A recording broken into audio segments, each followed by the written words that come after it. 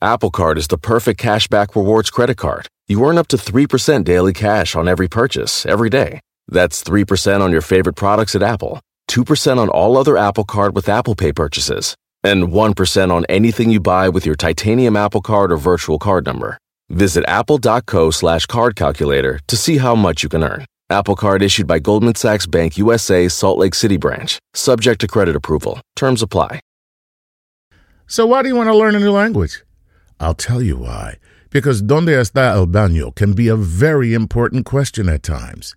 You know, Rosetta Stone is the most trusted language learning program, available on desktop or as an app. Fast-track your language acquisition with immersive lessons designed to teach you to pick up languages in a natural way. I love the fact that I can go from my laptop to my phone to pretty much anywhere and learn the language of my choice. Not to mention, I'm bringing my communication skills to new heights. Don't put off learning that language. There's no better time than right now to get started. For a limited time, Star Talk Radio listeners can get Rosetta Stone's lifetime membership for 50% off. Visit rosettastone.com/StarTalk. That's 50% off unlimited access to 25 language courses for the rest of your life. Redeem your 50% off at rosettastone.com/StarTalk today. Welcome to Star Talk, your place in the universe where science and pop culture collide. Star Talk begins right now.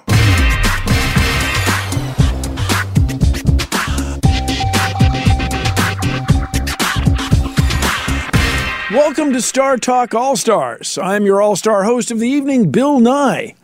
Or you may be Bill Nye the Science Guy, as some of you know me. I'm an American science educator, television presenter, and current CEO of the Planetary Society.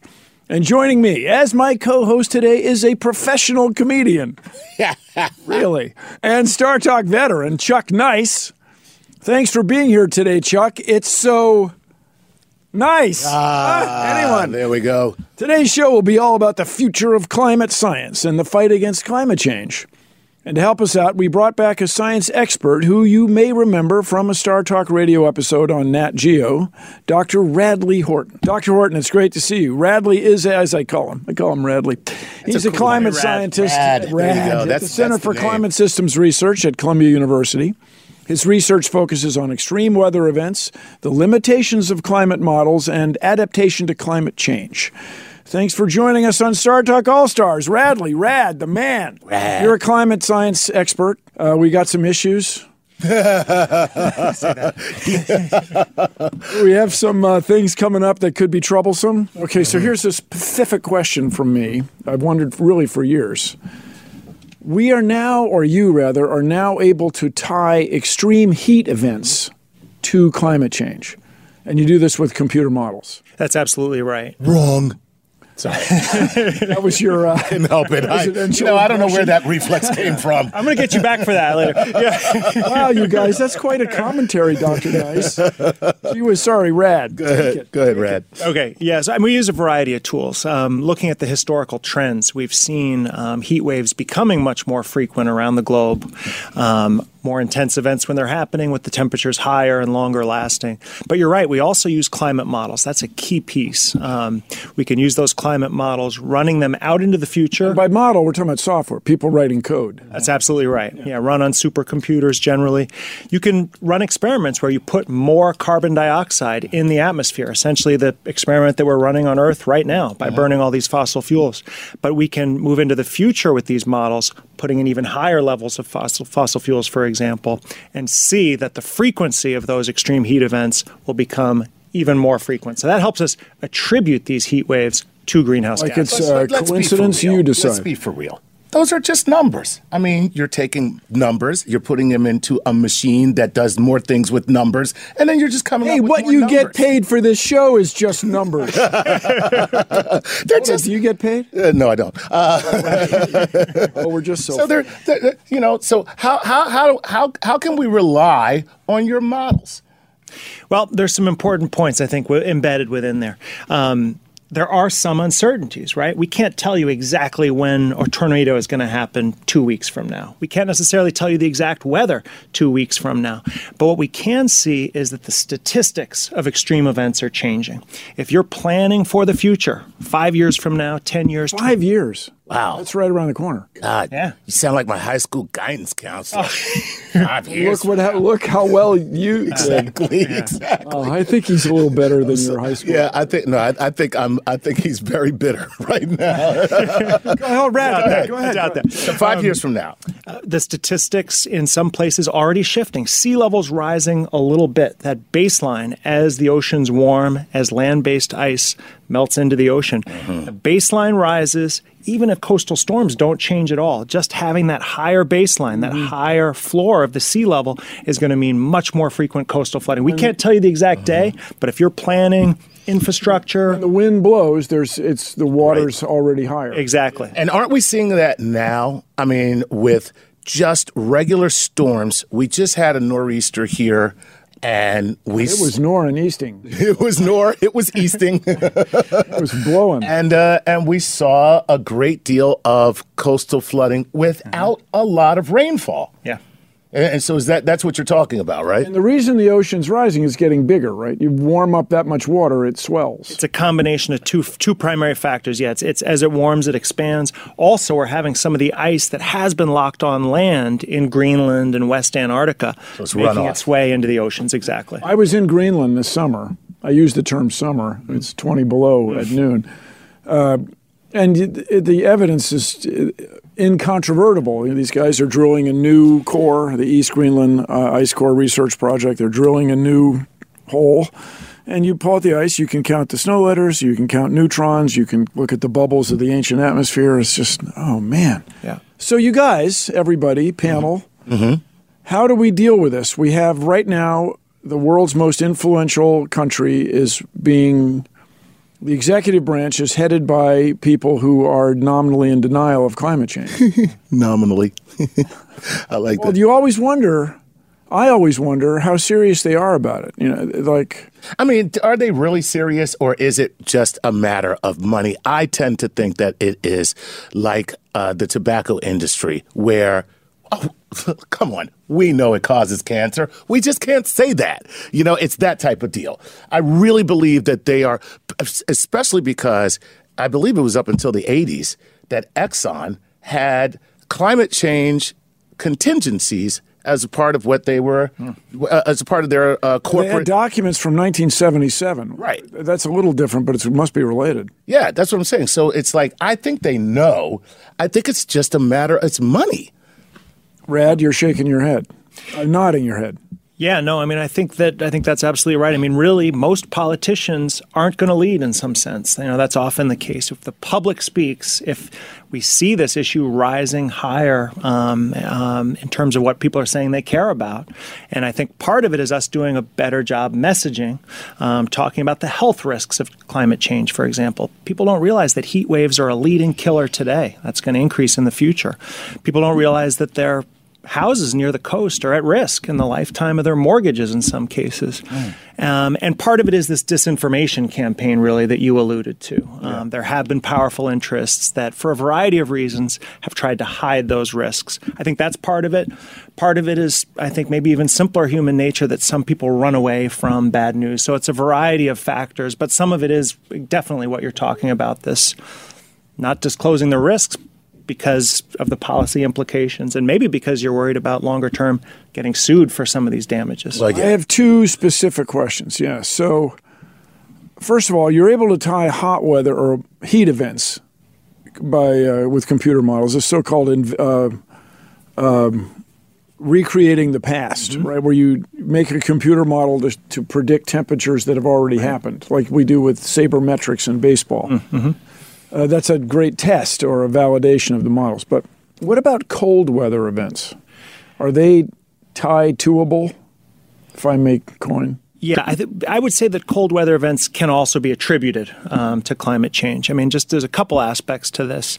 If we look in recent decades across the U.S., we now have a situation where any given year, there's about twice as many record-breaking hot extremes. So for a given city, a record-breaking temperature for that day. We're seeing the heat events records being broken more than twice as often as the cold event records being broken. So that suggests it's going a little bit down below a cold record. Exactly, that's right. So in a typical year now, for a typical city, at the end of the year, if you look back, you're going to have broken twice as many records where your high temperature was higher than it had ever been before on that day than you have situations where it was colder than it had ever been. So I think the science clearly supports cold extremes also going up a lot in the recent record. Now, there is a piece that I don't know if we have time to get into, but there's some evidence suggesting that these really extreme cold air outbreaks, right, these situations in winter where we have a really wavy jet stream, dips of cold air, Arctic vortex. Polar vortex, exactly. Polar vortex. There is an Antarctic vortex, I imagine. Yeah, and that one's actually less prone to these kind of meanders. When we see these meanders in the northern hemisphere, cold air can make its way south. Let me ask you this, and then go on. Yeah. But do we see more meandering in the northern polar vortex because there's more land north of the equator? That's right, and especially the land-sea contrast at a given latitude. So if you're at 50 north, 45 north, halfway between the North Pole and the equator, if you're moving west to east, you go from ocean to land, ocean to land. Whereas in the Southern Ocean or around the Antarctic is all water. Right, which helps basically just a ring form where you have the cold air to the south. Go ahead, you were going to say. So here we are. So there's some evidence that we're seeing a wavier jet stream developing in the northern hemisphere. The jet stream keeps the cold air to the north in the northern hemisphere separate from the warm air to the south. When you get this wavy jet stream, it's easier for cold air, say, to make it south in some areas.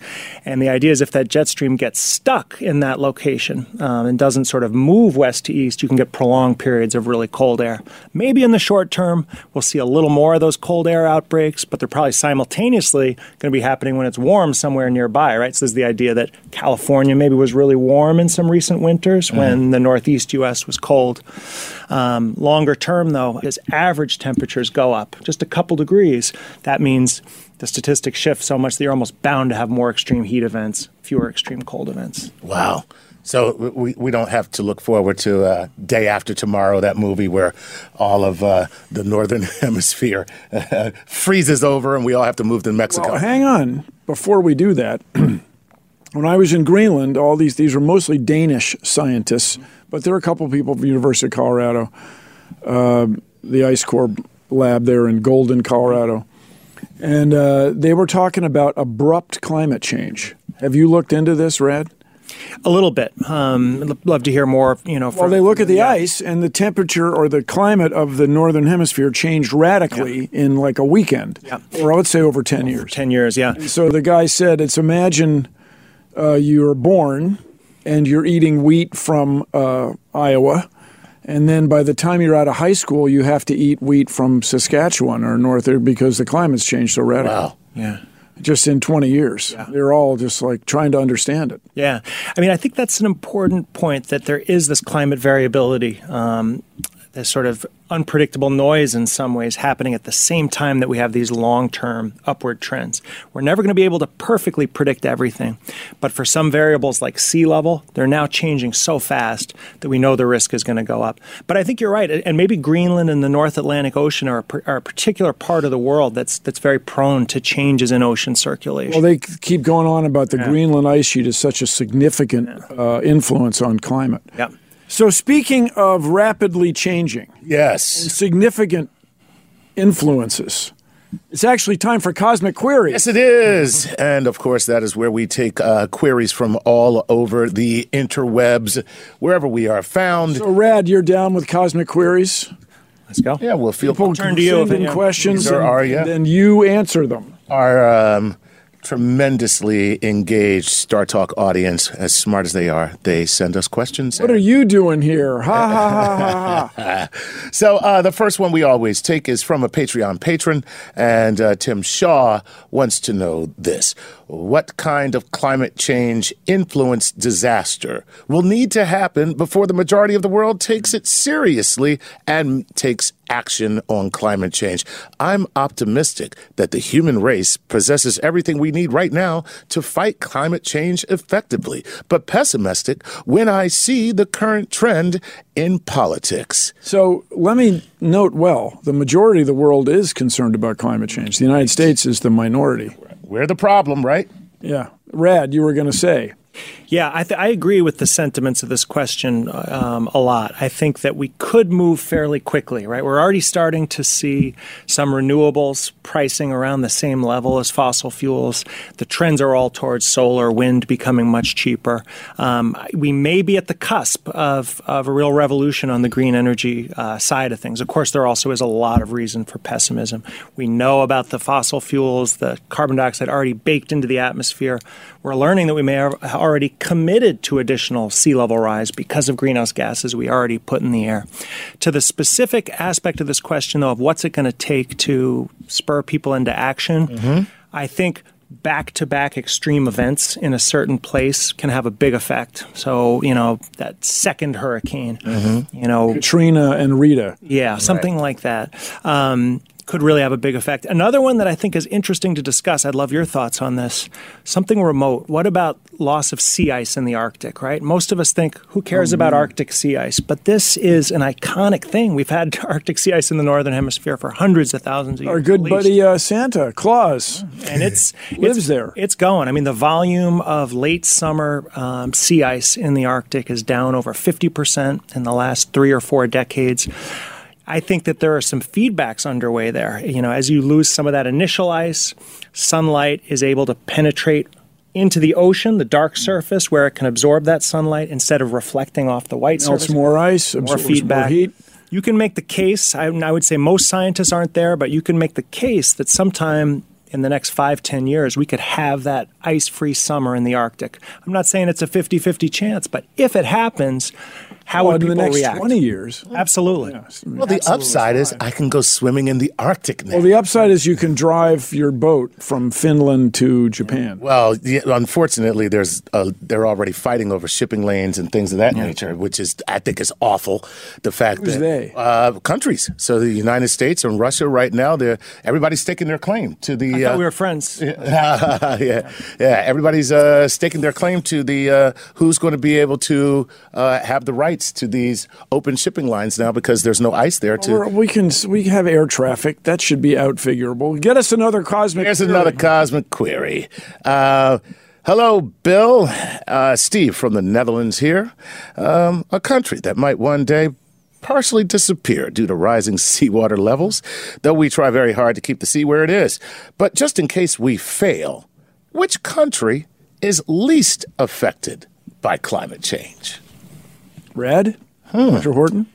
So the first thing I would say here is that every country is going to be affected in a major way. You can't just look immediately at how the climate's going to change in any one place, right? If the developing world, with its large populations and high temperatures, starts to have more and more droughts among these vulnerable communities, that's going to have impacts on the whole world. It's going to impact the price of food everywhere. More conflicts, yeah, we're all going to be impacted. If you had to answer the question directly, locally, where might climate changes be the least impactful? You'd probably look at a place in the mid to high latitudes where it's not real hot right now, where winters are really intense. Norway? Yeah, maybe the west coast of the U.S., west coast of southern Canada. Are we going to have droughts on the west coast of the U.S.? It's a real risk, absolutely, especially further south maybe as temperatures rise. I think that no places are going to be net win if we have major climate change. It's just going to be some places may suffer less than others. Great. All right. Want to make my vacation plans now. Let's get in one more. All right, here we go. Hey, Dr. Nye, it's Colton from Spring Hill, Florida. Given that we seem to be in an anti-intellectual movement with the entirety of our new administration denying climate change, how can we progress and not fall back during these 4 years of Mad Max? So a couple things from Spring Hill, Florida. That's not Stephen. Who's that? That's Colton. Colton, greetings. A couple things. What's happening, the deniers are doubling down on their denial. And this is not good or bad. It just is. It's human nature.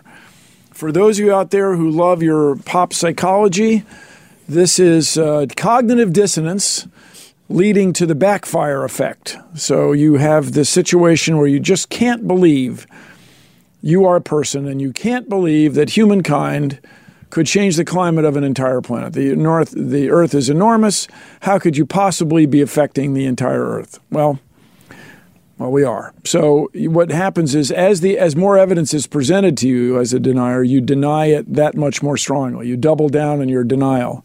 And that's the backfire. So apparently the way to influence people who are in this state of mind is to be partners with them. We are all in this together. Let us learn about climate change together. Let us all find out why there are more extreme heat events, why the ocean seems to be showing up in Spring Hill, Florida, both from over the land and through the limestone from below. Why is that happening? We're all buddies. We're all going to learn about this. And we're all going to learn more about this, Chuck. Oh, really? Dr. Radley Horton, when we come back to Cosmic Queries here on our own Cosmic Querical channel now, right after this.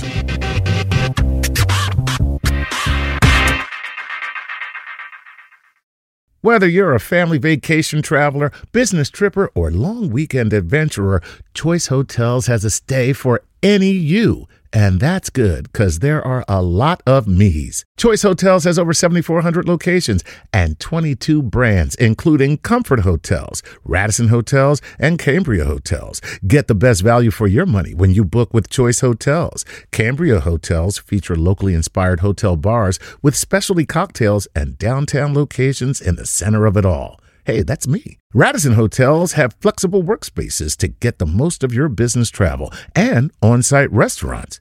That's me too. And at Comfort Hotels, you'll enjoy free hot breakfast with fresh waffles, great pools for the entire family, and spacious rooms. Hey, that's me too. I guess I'm just going to have to stay at all of them. Choice Hotels has a stay for any you. Book direct at choicehotels.com, where travel comes true.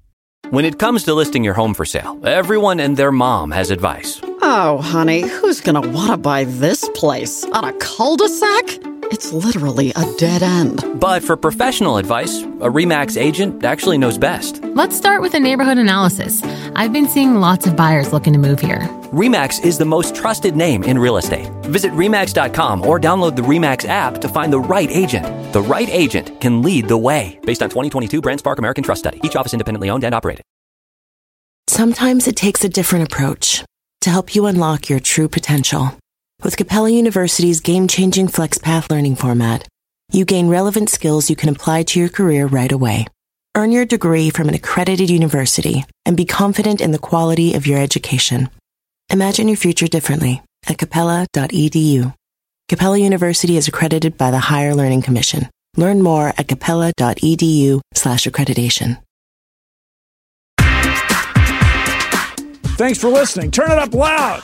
We are back on Star Talk All Stars. I'm Bill Nye, your All-Star host this week, along with Chuck Nice, my comedic co-host. Joining us in the studio is climate scientist Radley Horton, Dr. Radley Horton. So let's get right back to our conversation. Chuck, you have further cosmic queries for the doctor and maybe me. That's right. Inquiring minds want to know, Bill. And this is SciFit42 from Instagram. We're everywhere. Bill, what are your thoughts on making sustainability a mandatory class in high school? Some of the key highlights in this subject include better waste management and climate change. So is it a good idea to make this a mandatory a curriculum? B, that would be great. But A, it ain't going to happen.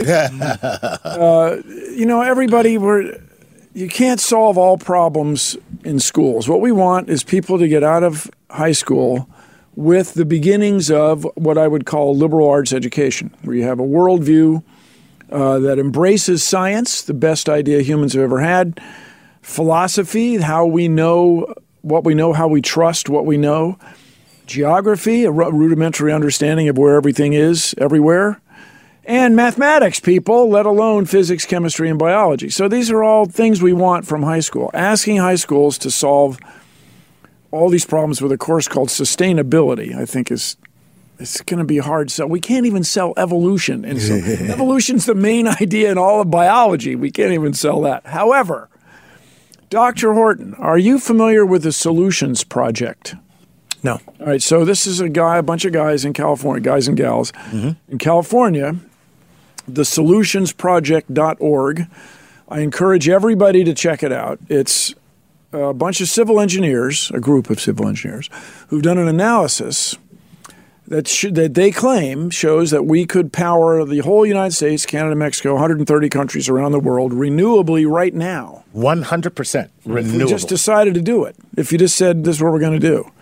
So what we want, I guess, to answer your question about high school courses, we want to teach people about the cost of utilities, the cost of electricity. And would this be in a history class? Would this be in social studies? This would be in a high school, certainly be in physics class or a chemistry class. We want people to learn about solar cells, learn about wind turbines, learn about the Betz limit, if you're into the Betz limit.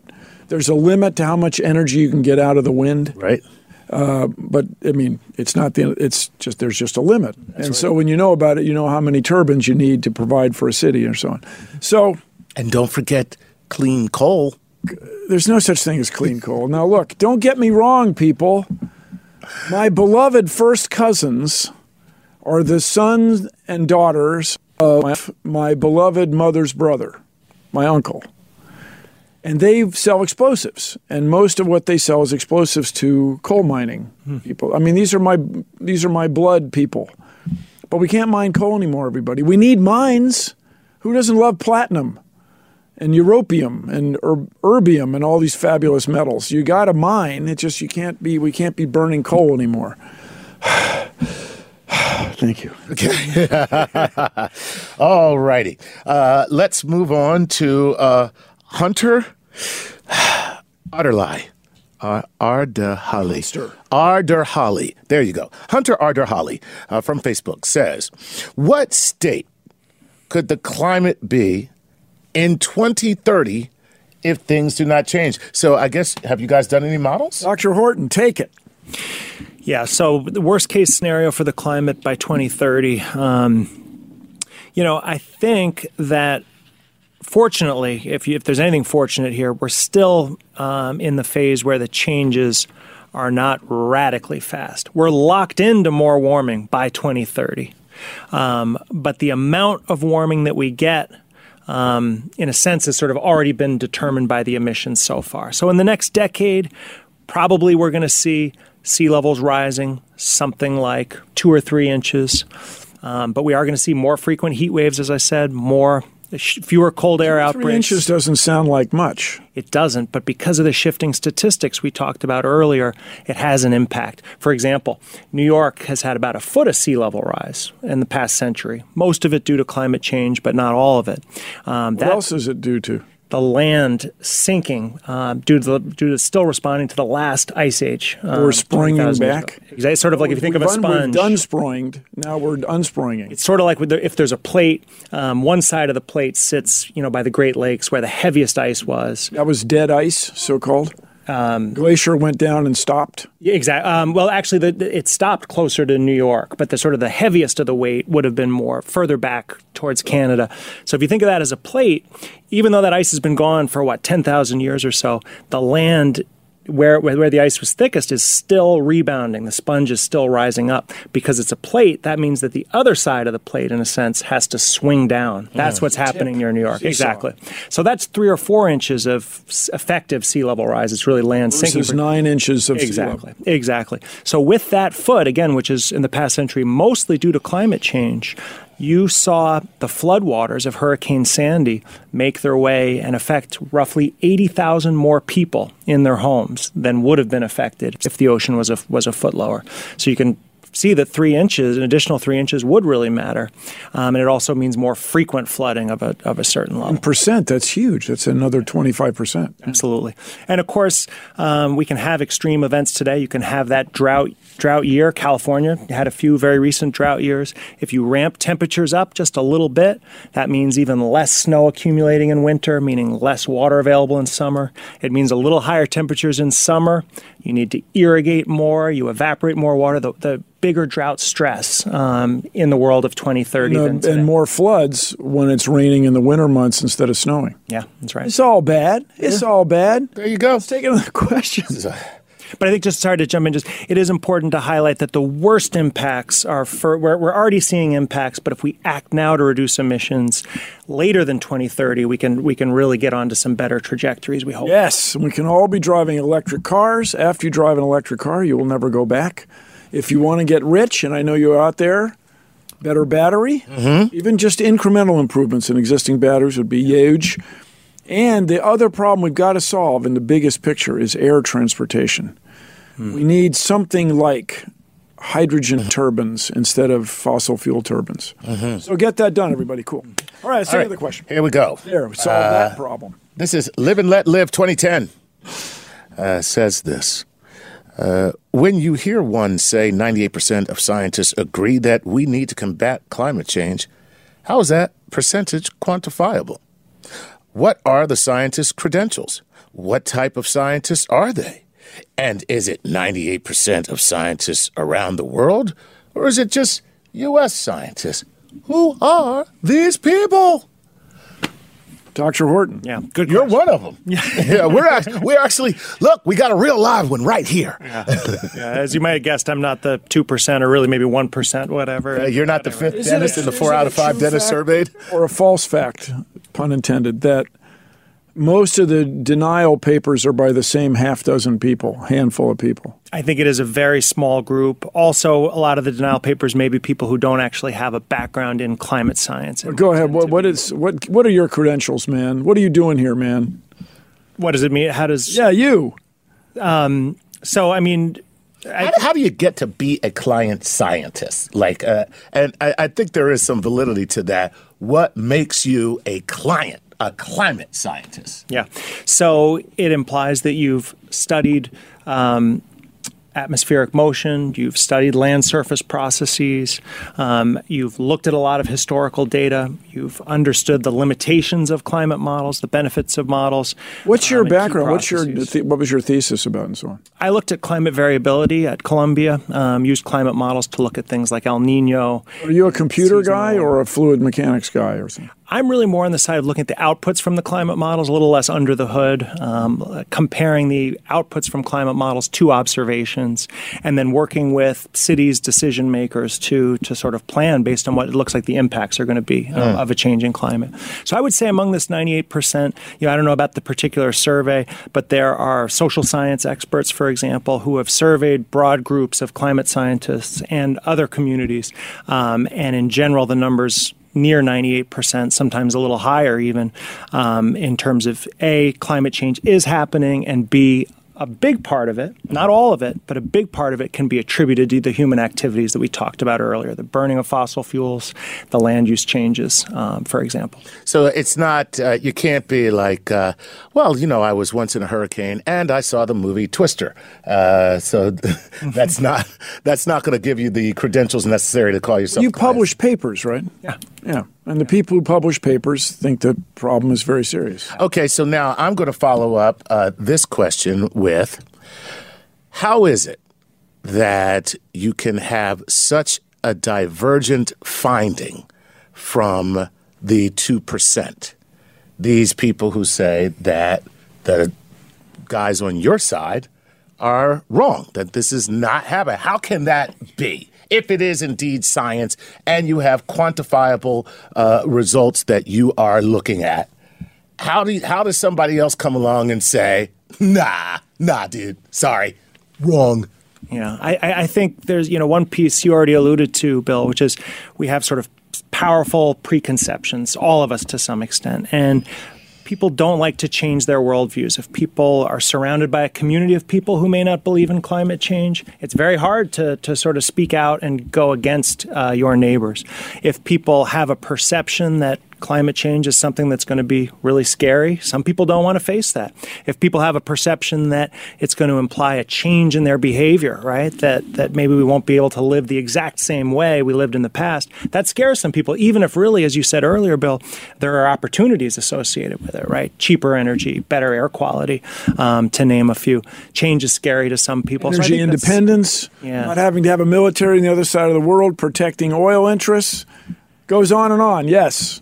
Yeah, but I think so it's not everybody works, even scientists works completely in that fact space. We mostly do, but to varying degrees, people are impacted by other factors as well, that sort of social human component. And I think that's part of what can explain. I don't think it's the science and the facts that explain that 2%. Basically, if you want to believe climate change isn't a problem, there's always going to be some thread, some piece of evidence that you can cling to. That one city that's seen a cooling trend, or that one really cold year. You can cherry pick your data. Yeah, or the idea that there's a piece of, we can't say who can say for sure that clouds might not change in a way that could slow down global warming or even stop it. No science suggests that could happen, that we could see a sort of magical bailout of some kind. But if you wanted to believe it, you'd cling to the idea that, well, we don't know exactly what's going to happen to clouds. But somehow plus or minus 2% is the same as plus or minus 100%. Exactly. Mm-hmm. Yeah. There you go. I'm going to go with they all work for Exxon. So here's the guys who found it and wrote those papers in 1977 no longer work for Exxon. Well, yeah, that's yeah, exactly. Go ahead. I interrupted you as always. No worries. This is Tim by trade. Tim wants to know this. Hey, Bill and Chuck, when scientists study climate change, I don't know why he's asking me like I know something. You're a comedic co-host. That's true. When scientists study climate change, have we reached the point where the research inherently seeks preventative measures, or is it still research of strictly observational and analytical in nature?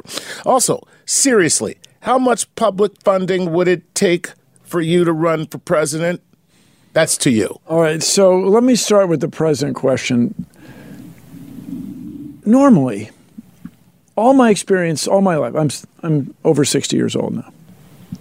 The people you hire to run for president or to work as president are people with some government experience. That's how we used to do it. And I think we will again. I've never been a government official. I've never run for office, so I may not be the most qualified for this. However, Chuck, I'll tell you right now, Dr. Horton, if they asked me to be a science advisor or the Office of Science and Technology Policy or something like that, I would certainly embrace that just to talk about me. Me. Now, where were we? Yeah, preventative measures, Dr. Horton, preventative measures. Yeah, so this, I think, is the pointing towards some of the exciting research that's happening around reducing greenhouse gas emissions, capturing carbon from the atmosphere. Is that really practical? I mean, those are molecules. These are hard old things. Yeah. You need a lot of something to react with that, right? Yes. Well, isn't that what they're talking about with like algae farms and that kind of, those trees and things of that nature? Yeah. I mean, I think certainly nothing is to scale yet where, cost-wise you can pull anything out of the atmosphere. The challenge is always with new technologies, what might be possible a few decades from now or more. Maybe it's 50 years from now. I tend to agree, though, it's very risky for us to go down this route of saying, we can emit now, we'll get it out of the atmosphere later. There's no evidence that we're able to extract that additional carbon from the atmosphere. But there is important research around renewables. Billions of tons of something. Right. But there is research on adapting to climate change also, right? We're not going to be able to prepare for all of these climate changes, but that doesn't mean that we shouldn't do, we're locked into some more sea level rise. Miami Beach on stilts. Yeah, I mean, Miami Beach is an interesting one, right? That's, as you alluded to the limestone earlier, it may not be possible long-term to protect Miami Beach. But maybe there are some cities where, at least for a few decades, you can hold back the water while we come up with other strategies. Well, in the Netherlands, they have seawalls and levees. Yeah. So they do that. Yeah, and you're seeing some interesting, smaller-scale experiments in cities right now, green infrastructure, right, where you're putting in these parks and things with drainage underneath. captures water during rain. It's going to be exciting. Stay tuned. Star Talk All-Stars. We'll be back right after this.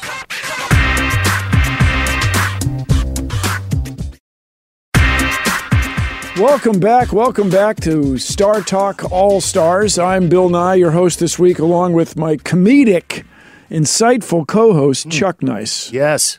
Good. And this week's exciting guest is really good. It's a climate scientist, Dr. Radley Horton from Columbia. Part of the 98%. Yeah, or so, that are very concerned about climate change based on the facts. So we have to deal with people that are not fact-based. But Dr. Horton, have you heard about the Science March? I'm starting to hear. I'm not on Twitter. I'm not on Facebook. So a little bit. But this is late March. Sorry, what did you say? Did you hear that, Chuck? He said, I'm not on Twitter. I'm not on Facebook. I even stumbled with the names of them. I am on Twitter, though. I misspoke. Actually, I'm on Twitter. I'm not on Facebook. But anyway, point being, I think this is on Facebook. This is a late March. March. Is that right? A late March. Yeah. So there was a Reddit conversation, which is another one of the electric social media things on the computer machines the kids use, and a guy suggested having a science march that would be akin to, or march of scientists or scientifically inclined people, akin to the Women's March of a couple weeks ago, to raise awareness of science. And, there's a lot of concern at the Environmental Protection Agency that they've been instructed, it's better than a rumor, they've been instructed not to, I guess you do release a press release. Yeah. Or report anything more about climate change. Mm-hmm. And I guess the model for that is Governor Scott from Florida, who thinks by keeping people from using the phrase climate change, somehow Florida will not be affected by climate change. Yeah, like it's Voldemort or something. Yeah. You can't mention it. You can't say his name. Yeah. So, Rad, do you think that's a good idea, having a climate march? I do. I think it's very important to, we talked earlier about ultimately the public has to lead in some sense. This needs to be an issue, climate science, that the public cares about. They need to understand the vulnerabilities. They need to understand the science is clear and that there are huge risks, whether we're talking about our military, the very young, people who live along the coast. Climate change is going to affect everybody. And I think if a broad group of scientists, not just climate scientists, but scientists more generally, advocate in some sense for the need for continued funding, for continued ability to speak publicly and publish and promote their research. Get on Star Talk All-Stars. A way of example. Yeah, that's the way to help get those messages out. And you don't want scientists feeling stifled. You do want diversity of opinions. You want everybody to be able to speak. You don't want to muzzle. I think that's the key to also having people Isn't go that into part of the careers in problem right now is that everybody is given an opportunity to speak. I mean, there was a time when you were a dumbass. You had to shut up, okay? Nobody wanted to hear what you had to say. We're on a freaking podcast. I'm sorry. Chuck Nice.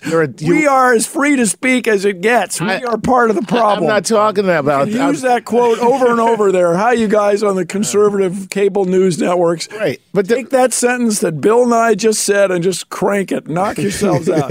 But I'm just saying that...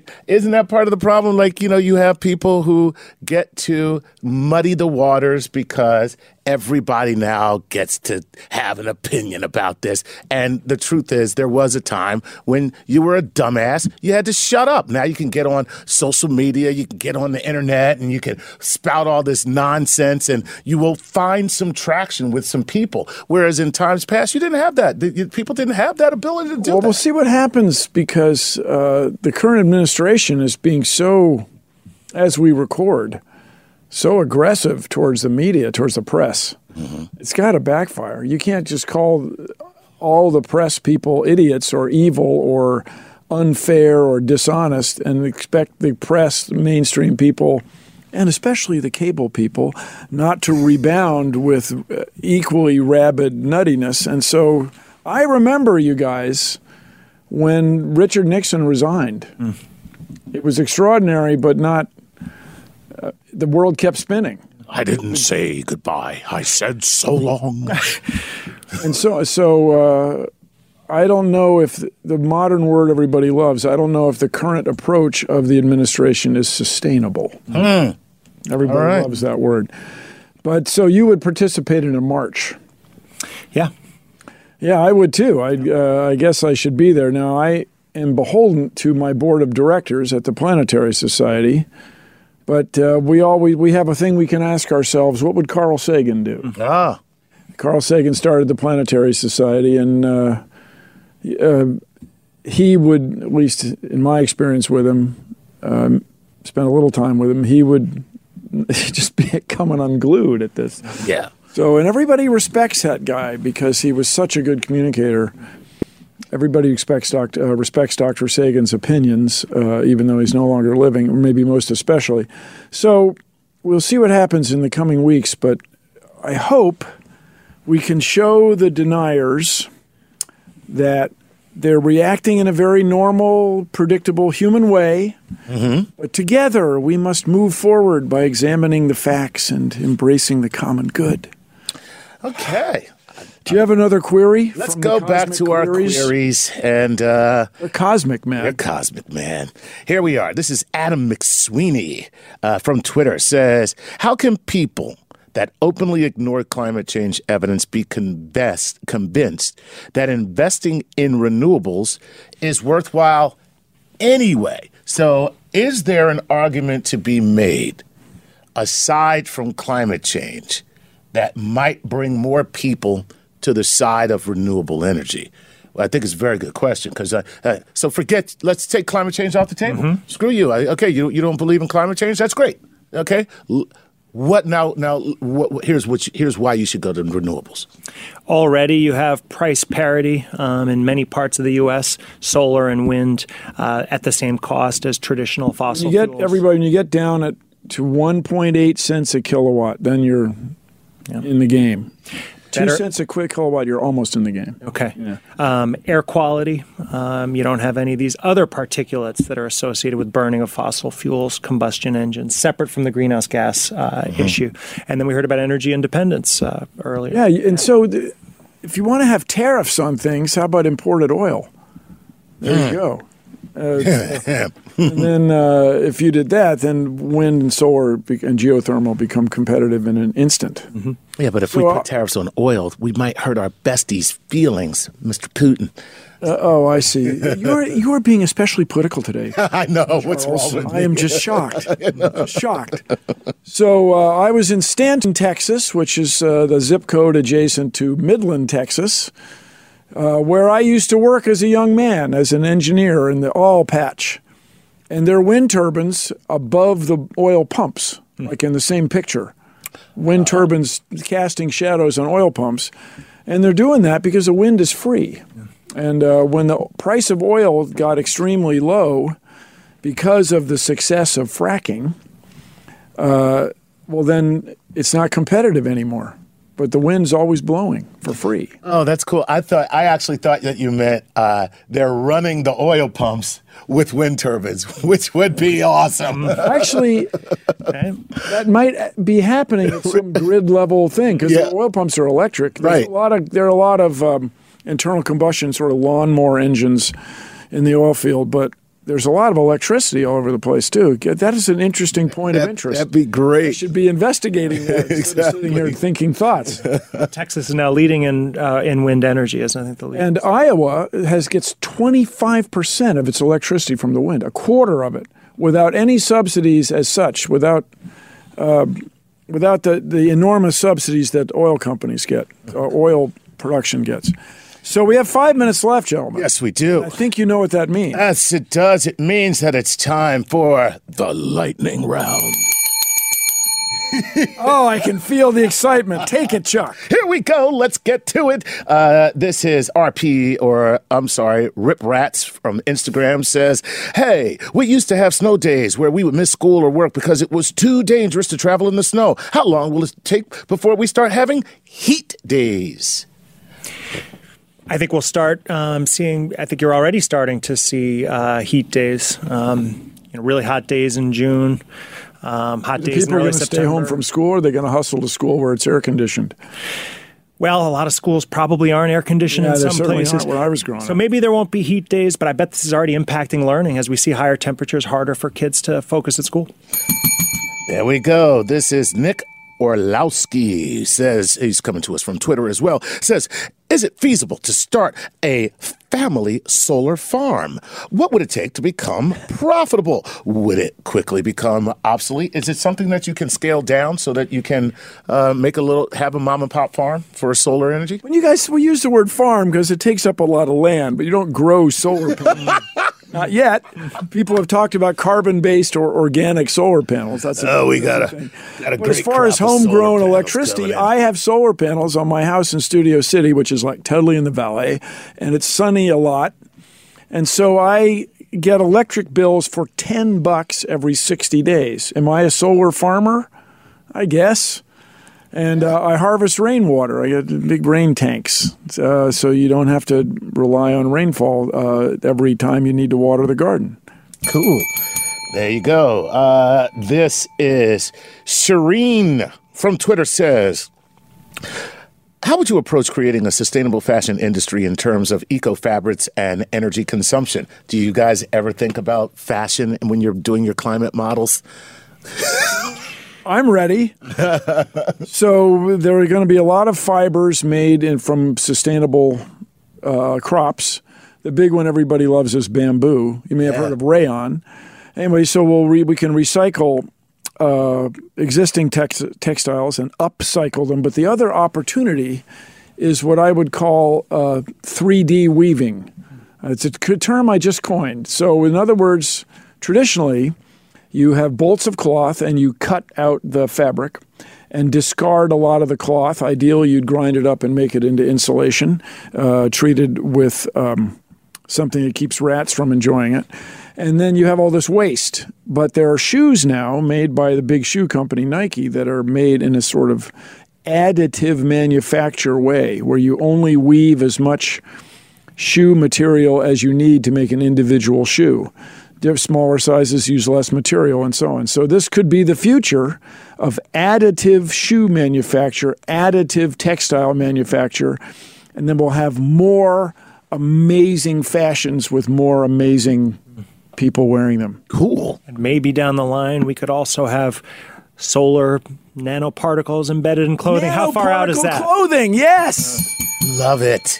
Okay. This could be the last question. This could be. This is Rob Hutton says, should we use bioengineering other than active steps to lower CO2 rather than passively scaling back activity?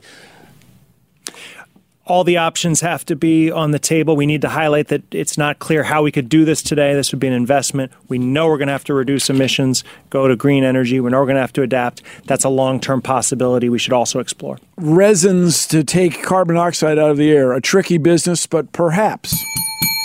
Unfortunately, we are out of time here on Star Talk All-Stars. Thank you to Chuck Nice for co-hosting today. It's a pleasure. Thanks to our special guest, Radley Horton, for all his insight on today's topic. I'm Bill Nye. Until next time, let's change the world. Turn it up loud!